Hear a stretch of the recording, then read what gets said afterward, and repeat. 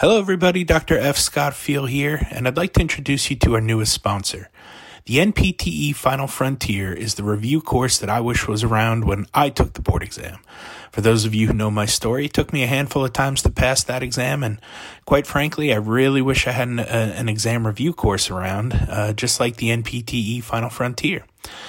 Check out their website, npteff.com, and use the code HET at checkout for 10% off to all of our listeners and fans. Hey y'all, it's Farley Schweighart, and here is a Teach Me Something Tuesday tip. When teaching documentation, I find that it can be very challenging for students to get the skill of what they are doing and what someone is saying to them and get it written down.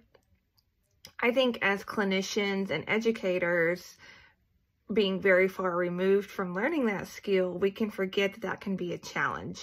And today's student, they may not have had any experience of this at all. I have found that to be true several times.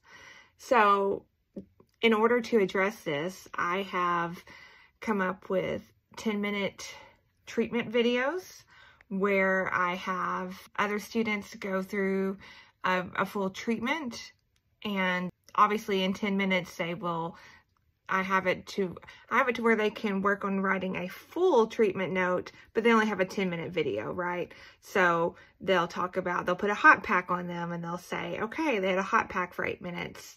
And then they'll have them do examples of exercises and say, we repeated this however many sets times and for however many minutes. The same thing with setting up the E-stem and a cold pack at the end or something like that. And so I have a 10-minute video that they have to watch and write a note from.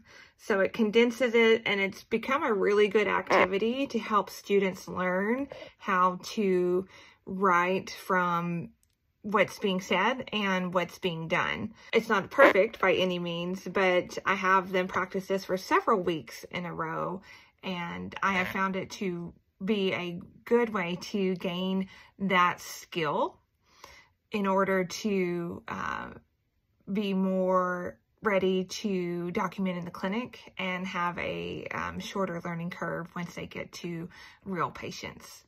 So also, another tip in that, I find that 10 minutes is a pretty manageable video, to be able to place onto Blackboard or transfer in and out. I have them set up on our YouTube channel, and then I just embed them in Blackboard for them to watch them. So it makes it a lot more manageable once trying to transfer it over different platforms. So I hope that helps, and I hope you enjoyed today's Teach Me Something Tuesday.